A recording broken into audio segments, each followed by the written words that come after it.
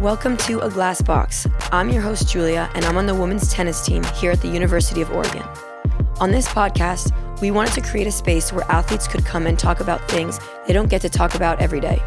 This can range from mental health, to injuries, to social pressures, and really anything that has given them an opportunity to grow. This podcast is edited and produced by Nate Frary. Okay, on today's episode, we're going to talk about learning your limits. And here to join the conversation, we have Derek. So why don't you go ahead and introduce yourself? I appreciate you having me, Julia. My name's Derek Akey. I'm on the track and field team here. I'm a discus and hammer thrower.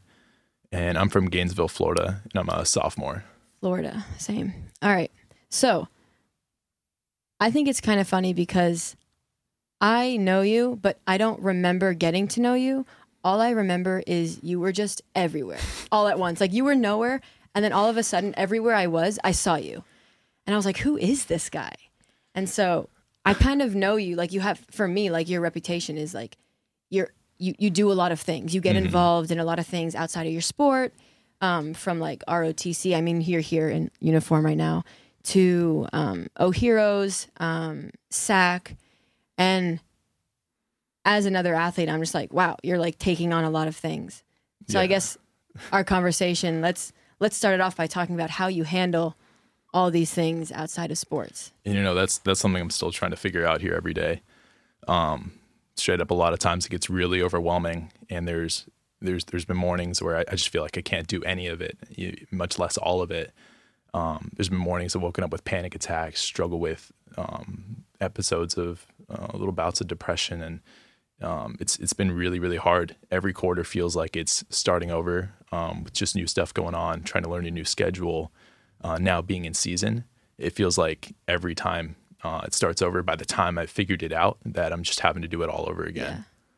So why do you say yes to all these things? Why don't you just like, do your sport, maybe ROTC and school? Why do you branch out so much? Well, you seeing me, the way you said it was perfectly right. No one saw me last fall, and then you were one of everybody that saw me in the winter and spring, and in the fall I was just not in it here. I really didn't like being here. I was struggling a lot mentally. I was just hiding in my room and just didn't see what this place had to offer. And I eventually hit the transfer portal after the first quarter, and I thought I was done. You hit the transfer portal here? I did. I was ready to go. I was previously committed to West Point before, and so I thought about going back, but then I really thought about it, and I said, if I'm going to give this place a shot for a quarter, I really need to go all in and figure it out at the end for the rest of this year. And if it's really not it by the end of the year, then we can reevaluate. So I really realized after that first quarter that I had not taken any of the opportunities that this place had to offer. And I think Oregon does an amazing job of flooding athletes with opportunities.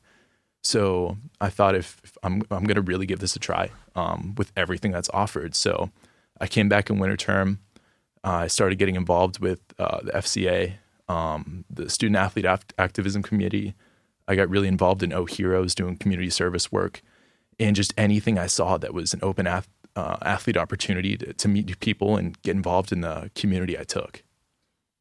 That's interesting. That's cool that you were able to set standards for yourself, like give yourself the actual chance to experience what Oregon has to offer. But what was going on that fall? Like what made you want to transfer? What was going on? Let's talk about that. I mean, it was hard coming in, especially being here for track and field.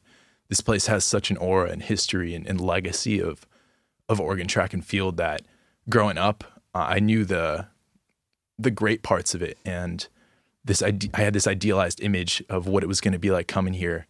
Here you win national championships, you win Pac-12 titles, you win the Bowerman, the biggest individual athlete award in track and field.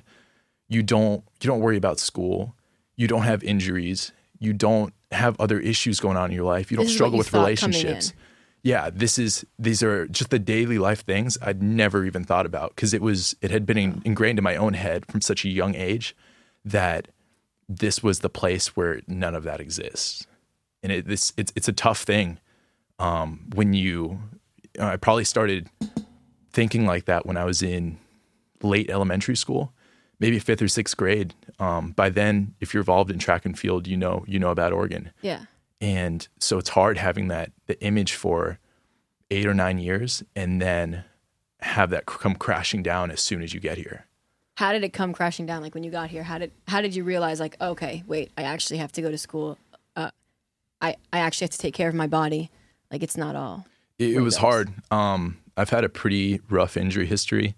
And the summer I came in here, I had a meniscus surgery on my right knee. And then after the first practice here, I retore it and needed another one. And that's after I had torn it the year before too. And I had been competing on it torn all that year. So just chronic meniscus issues that I'd never addressed. So it finally caught up to me. So now immediately I get to this place I dreamed of for so long, and I feel like I can't take part in any part of it. Yeah. So I come in, have my surgery again, and then immediately get told the surgery went great. It should be about 3 months before this repaired meniscus is going to be good. And I'm very, we call it front sight focus, but just target oriented. Let me stick to a timeline. I can do that fine. But then maybe 2 months in, I'm finally off crutches, and I re-tear I re-tear stitches after the surgery because it was a repair, so they had to clean some stuff up and try to sew it back together a little bit. And then that first one hit me hard. I was finally ready to be part of the team. I wasn't involving myself in any team activities before then. I just didn't feel like I deserved it because I wasn't able to put in all the work that everyone else was. I'm having to watch them condition and lift and practice and do all the things that I wish I could that are not easy, but it's the fact that they were doing them and I wasn't. I felt like on my own I'm not good enough for them. Yeah, I am useless. And my teammates never made me feel like that, but it was just in my own head. That's how I felt. Yeah, I feel that. I feel like sometimes when we're injured, we feel like we can't contribute to the team, and you don't realize when you're not injured and somebody's out on the outside and they're cheering you on the inside, it actually helps a lot. But when you're on the outside, you don't really feel like your voice is doing much, the people that are in the workout or whatever. Absolutely. I came in as this really highly touted lifter coming in. That was a big part of my background. And I felt like, now that I'm just having to stand there on my crutches and yell and encourage that's, what is that really doing? And now being in the spot where of course we have injuries in the crew, and for the people that make the effort to show up and still be involved, it goes such a long way with us. And I'm so appreciative for them. And I try to let them know because it's hard when you feel like you can't contribute and there's this wall between you and them, but you can see right through it. Yeah. So let's talk about how you were able to get out of the slump of feeling like you were useless being injured, like the turnaround. Let's talk about that. For sure. For me, it wasn't easy because I didn't get healthy. So I had my surgery, I think, the second week of October, and I was supposed to be back to 100% by early January, I think, maybe late. Yeah. And I was still doing basic low box step-ups, nothing dynamic. I couldn't turn on my knee. I couldn't do any of that until maybe late February. And I didn't get, for context, I didn't get completely healthy until June. Right. And so this whole time, I was just trying to figure out what I can do to feel like I'm making a difference. And because I was just doing rehab so much on my own, I thought this was just something that who on my team is going to care at this point, and who, no one's going to see that I'm trying to put in this effort to get back with the team. And I just created this ongoing image in my head of what my teammates are going to think. And after I got through that, I realized it wasn't at all like that. What did you realize? I realized they love me for me. They love my personality. They loved me as a competitor and a friend and a teammate and family here. And family is a hard word because you have people from all over the country, all over the world here, and family can mean a lot of different things to a lot of people. But it's for me, it's the people who took care of me here. It's the people who, me being from Florida, you're the same deal. It's quite a long way from home. And these are the people that, even when I wanted to separate myself, that they just kept taking me in and reminding me that I'm their family too, and that I didn't have anything to worry about. And there was nothing conditional about this family that we created within our team. Yeah. So were you talking back and forth with family and friends back home? In the first quarter, that fall, I really didn't too much. I really was just in my own head. If I wasn't at rehab or class, I was just at home or at the dorms in my bed, either doing homework or just trying to wait for the next day. I didn't have fun. I didn't go out and do things. My teammates would text me to come out just for any kind of little fun thing, and I never took part in any part of it. Even the resources here that are open, like our academic center, is a great place to get to know people, as well as an environment that's supportive of academic life here. I wasn't making any use of that. I was really just secluding myself in my own home, and it got hard because I was pushing those people away that were reaching out. I've never been someone that was always reaching out for help. I've always been pretty independent, but how did you push them away? And it's when people would ask how I'm doing, and I feel like this can still be the case, that, and this can't be just me, that if I get how are you doing? Do you really want to know? Or do you want to hear that everything's good, school is great, love life, go Ducks? Or do you want to hear that I haven't called my family in several weeks, I haven't talked to my grandma in a month, I haven't asked for help here. I'm stuck in my room and I'm locking myself there because I don't want to go get help. And there's no one I feel like I can talk to about it. I mean, is that what you really want to know? Or do you want to hear good? And so you would just say good and let them do whatever they want with that answer. Mm-hmm. They can, I mean, they're not here. There's no way for them to know. And I think part of it was me trying to deal with things my own way.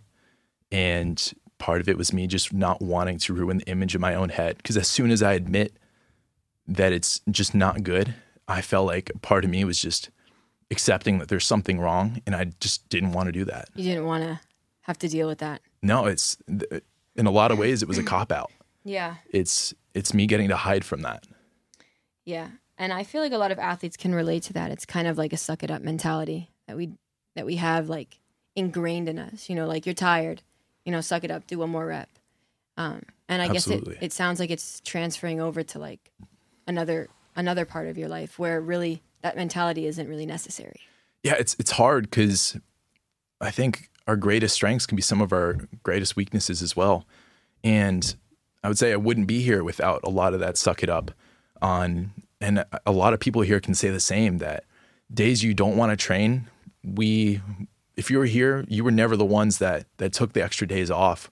Or, in high school, every morning I got up at 4 a.m. I'd go to the gym, or I'd work out on my own. I would do something because I knew that regardless of whether I made it or not, I was going to put in the work to get there. And while that kind of mentality and pushing through these injuries, I threw my meniscus torn all my senior year of high school. That stuff, while it helped, it's not something I could turn off. Yeah. And it wasn't, and it's still something I have to think about and make sure I'm taking care of myself. And that's like learning your limits. You have to learn limits. You have to learn when, limits. Like, hey, my body needs a rest. And you're not weak for taking a day off and focusing on recovering. But you know what? Yeah, I'm not a quitter. I can train through this messed up knee, and I can do all this without the help of other people. I'll be fine if no one knows what's going on. I could just take care of myself. It's this mentality that's useful in some places, but will just tear you apart in others if you're not careful. Yeah. And I think, and it's still hard. This year has been one of the most draining, taxing years of my life. Just having been so excited to see all that Oregon has to offer, where I thought I could do it all. And it's absolutely pushed me to the limit every day. I mean, you've filled your plate up with just about everything. There's not room for much else. Absolutely. So, yeah, track is in 20-hour weeks pretty much all year. For those that don't know, we have different time requirements between 8 and 20-hour weeks. But track is a pretty long season, so we're in 20s most of the year. I spend a lot of time doing ROTC. We have 3 classes for that, and then I usually have some kind of meeting once or twice a week for it. I have a mentor in the in FCA that I have to meet with once a week. Jeez. I have a social media internship. I've been working for a year. With O Heroes, we meet with that once a week, and then we have the big SAC committee meetings once a week. And it's just all these things that just flood my calendar. And there's been days I wake up and I look at that and just start crying. And it's hard to admit, but I know other people have to be feeling this, even if they're not involved in all this. There's no one's struggle that's any worse or better than anyone else's. As student athletes here, we're all in the same boat. And it's been tough, but I've just had to take it one day at a time and keep, reminding myself that I've made it through all the days before. So I'm going to just keep making it through the ones still to come. Yeah. I have a question about, so I feel like something that happens when people have like talked about depression or mental health things, I feel like there's a point where it gets to where it's just like, like this is pretty low. Like, I don't want to feel like this. Mm-hmm. And they find the strength within themselves to be like, okay, it's time to turn things around. Did you ever reach a point like that? For me, I don't know if it was a singular point, but last fall, I just caught myself as time went on. I wasn't treating people well.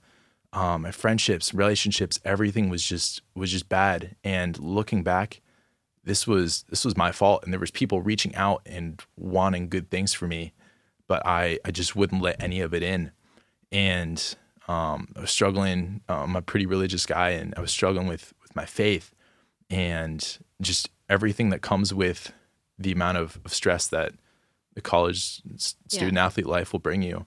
And I think it was really when I got the portal form from our track offices, and I signed that paper and turned it in, that I really realized, am I willing to throw away in my head everything I worked for growing up to get a chance at being here and being something here, because I can't handle a little stress that everyone else before me has gone through. And I think that hit the switch for me. Nice. All right. Well, if you were going to look at, let's see if I can explain this. If you were going to look at your situation from a different perspective, but as if it was another you looking at yourself and looking at how you're dealing with things now and how many things you're putting on your plate and how you're feeling about it all, what would you be thinking? I'm thinking now that this guy's crazy, but also that he's going to learn a lot from this. Yeah. And this is honestly a great time for me to learn my limits. And that's a lot of what this first half of the year has taught me. And the fact that I've made it this far, I'm really proud of. But I'm also not going to do this again. Yeah. There's certain commitments I have, and it gets to the point where I can't be the best Army cadet and athlete and student and O Heroes leader and FCA leader. One of those is going to start to fall off, or if not multiple. And I've had to try to figure out ways to prioritize time and figure out which of those are most important. But all of those in the roles I'm in, I feel like are all pretty important. So I feel like the big realization for me is that I feel like I'm doing a disservice to some of these groups by if I chose to stay on for. Yeah, because you can't give it all. Yeah, these groups deserve better than I'm able to give right now. Yeah. And there's been some awesome leaders that have tried to help me through this, and that still are. But it's just not fair to them. Yeah, I have so much respect for the fact that you were able to give yourself the opportunity to say yes to all these things and not be afraid of testing your limits and then when you've reached your limit, not crumbling and being like, not shying away from failing and just understanding and learning from it. I appreciate that. I'm definitely okay with failure, and I think you have to be as an athlete. And that's something that's helped me a lot here is it's okay to not be perfect in some of these roles that I may have thought I needed to be before. Coming in, I thought I needed to be the perfect athlete. And I think that's something a lot of people can relate to, that there's just certain things that just, you have bad practices and that's okay. There's days you're not feeling it and that's okay. And this isn't a reflection on you as a whole, but it's a realization that you're a person too. Yeah. How about, do you think it's worth like getting involved? Like I know a lot of athletes who don't do a single thing outside of their sport.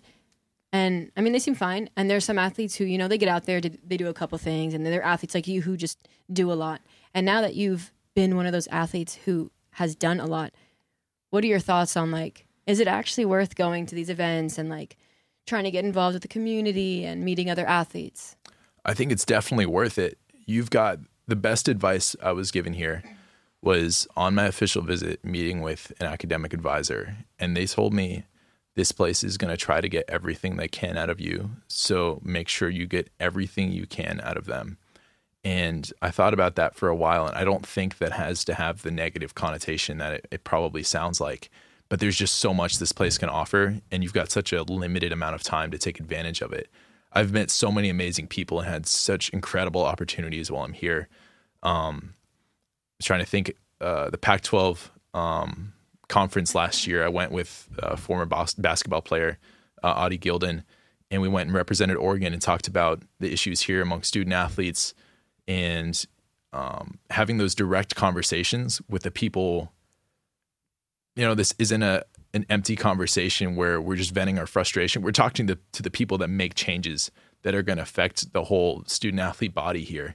And just knowing the impact that some of these decisions have been able to have. Last year, I worked on the St. Baldrick's Cancer Foundation big fundraiser, I guess, in the spring. And we're running one again this year. And as stressful as it was incredible the day of to see the turnout and get to meet some of the kids that were affected and that were being honored that day, and just to see how appreciative their families was. It was incredible. And there's so many things like that so many people don't even know exist here. But it's just opening your eyes to all the opportunities that exist here. It will get you such a long way. And one of the things I'm known for here is knowing everybody. And it's kind of a crazy thing, but I do know a ton of people, and it's from the different groups I've been involved in. And I didn't even know everybody on my team at the end of last fall. Yeah. Track's kind of a weird sport where you really just practice with your event group, but you should at least know who's on your team. And I probably could have told you half the people on the team, but just making that effort to go and make friends and connections and people that are going through the same struggles and winning and losing with you is an invaluable lesson that I took from the last year. And even now, not being afraid to reach out to people, to make new friends, to help them get involved and share the impact these groups have had on me with them is something I'm going to continue to take even when I'm not involved with these groups. Nice. So are you still waking up looking at your schedule and crying this year? Man, there's been some days, let me tell you, especially at the start of this quarter. Yeah. It does happen. I've tried to do a lot better job lately of making time for myself, which is not easy, but snaps for that. it needs to happen. Yeah. And the daily grind of scheduling your entire day with stuff that needs to get done here is going to work for some time. But when look at the grand scheme, that's 5 years for me, having redshirted last year. I knew this is not going to last, and I felt much better lately, taking more time just to take care of myself. That's awesome. A lot of respect for you. Thank you. Well, you speak super well. I mean, I feel like we got a lot. We talked about a lot of things. Is there anything else you feel like you want to mention or you kind of want to end with, or any other reflections? No, it's just, the only other thing is, I think religion is a tough thing out here, and it's not something that is talked about a ton, or maybe even needs to be. But I would say, whether you're religious or not, don't forget your roots. And there's people, and whether you're religious or not, there's people that care about you in more ways than you can understand. And I'm a big believer in prayer changes things. And just the life I've got now, I'm so thankful for. So I absolutely love this place, and I wouldn't trade it for anywhere else. But it's just got to be one day at a time here. I like how you say if you're religious or not, because there are people out there who aren't religious. Mm-hmm. So what do you mean by like roots?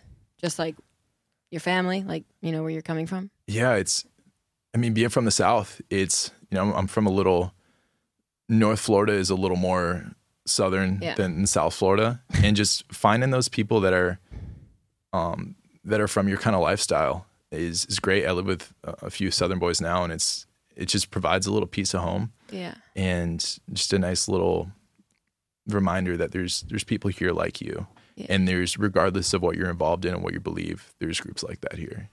That's cool. That's awesome. Well, thank you for coming and talking. I appreciate it. I enjoyed that. Absolutely. This was great. Thank you, Julia.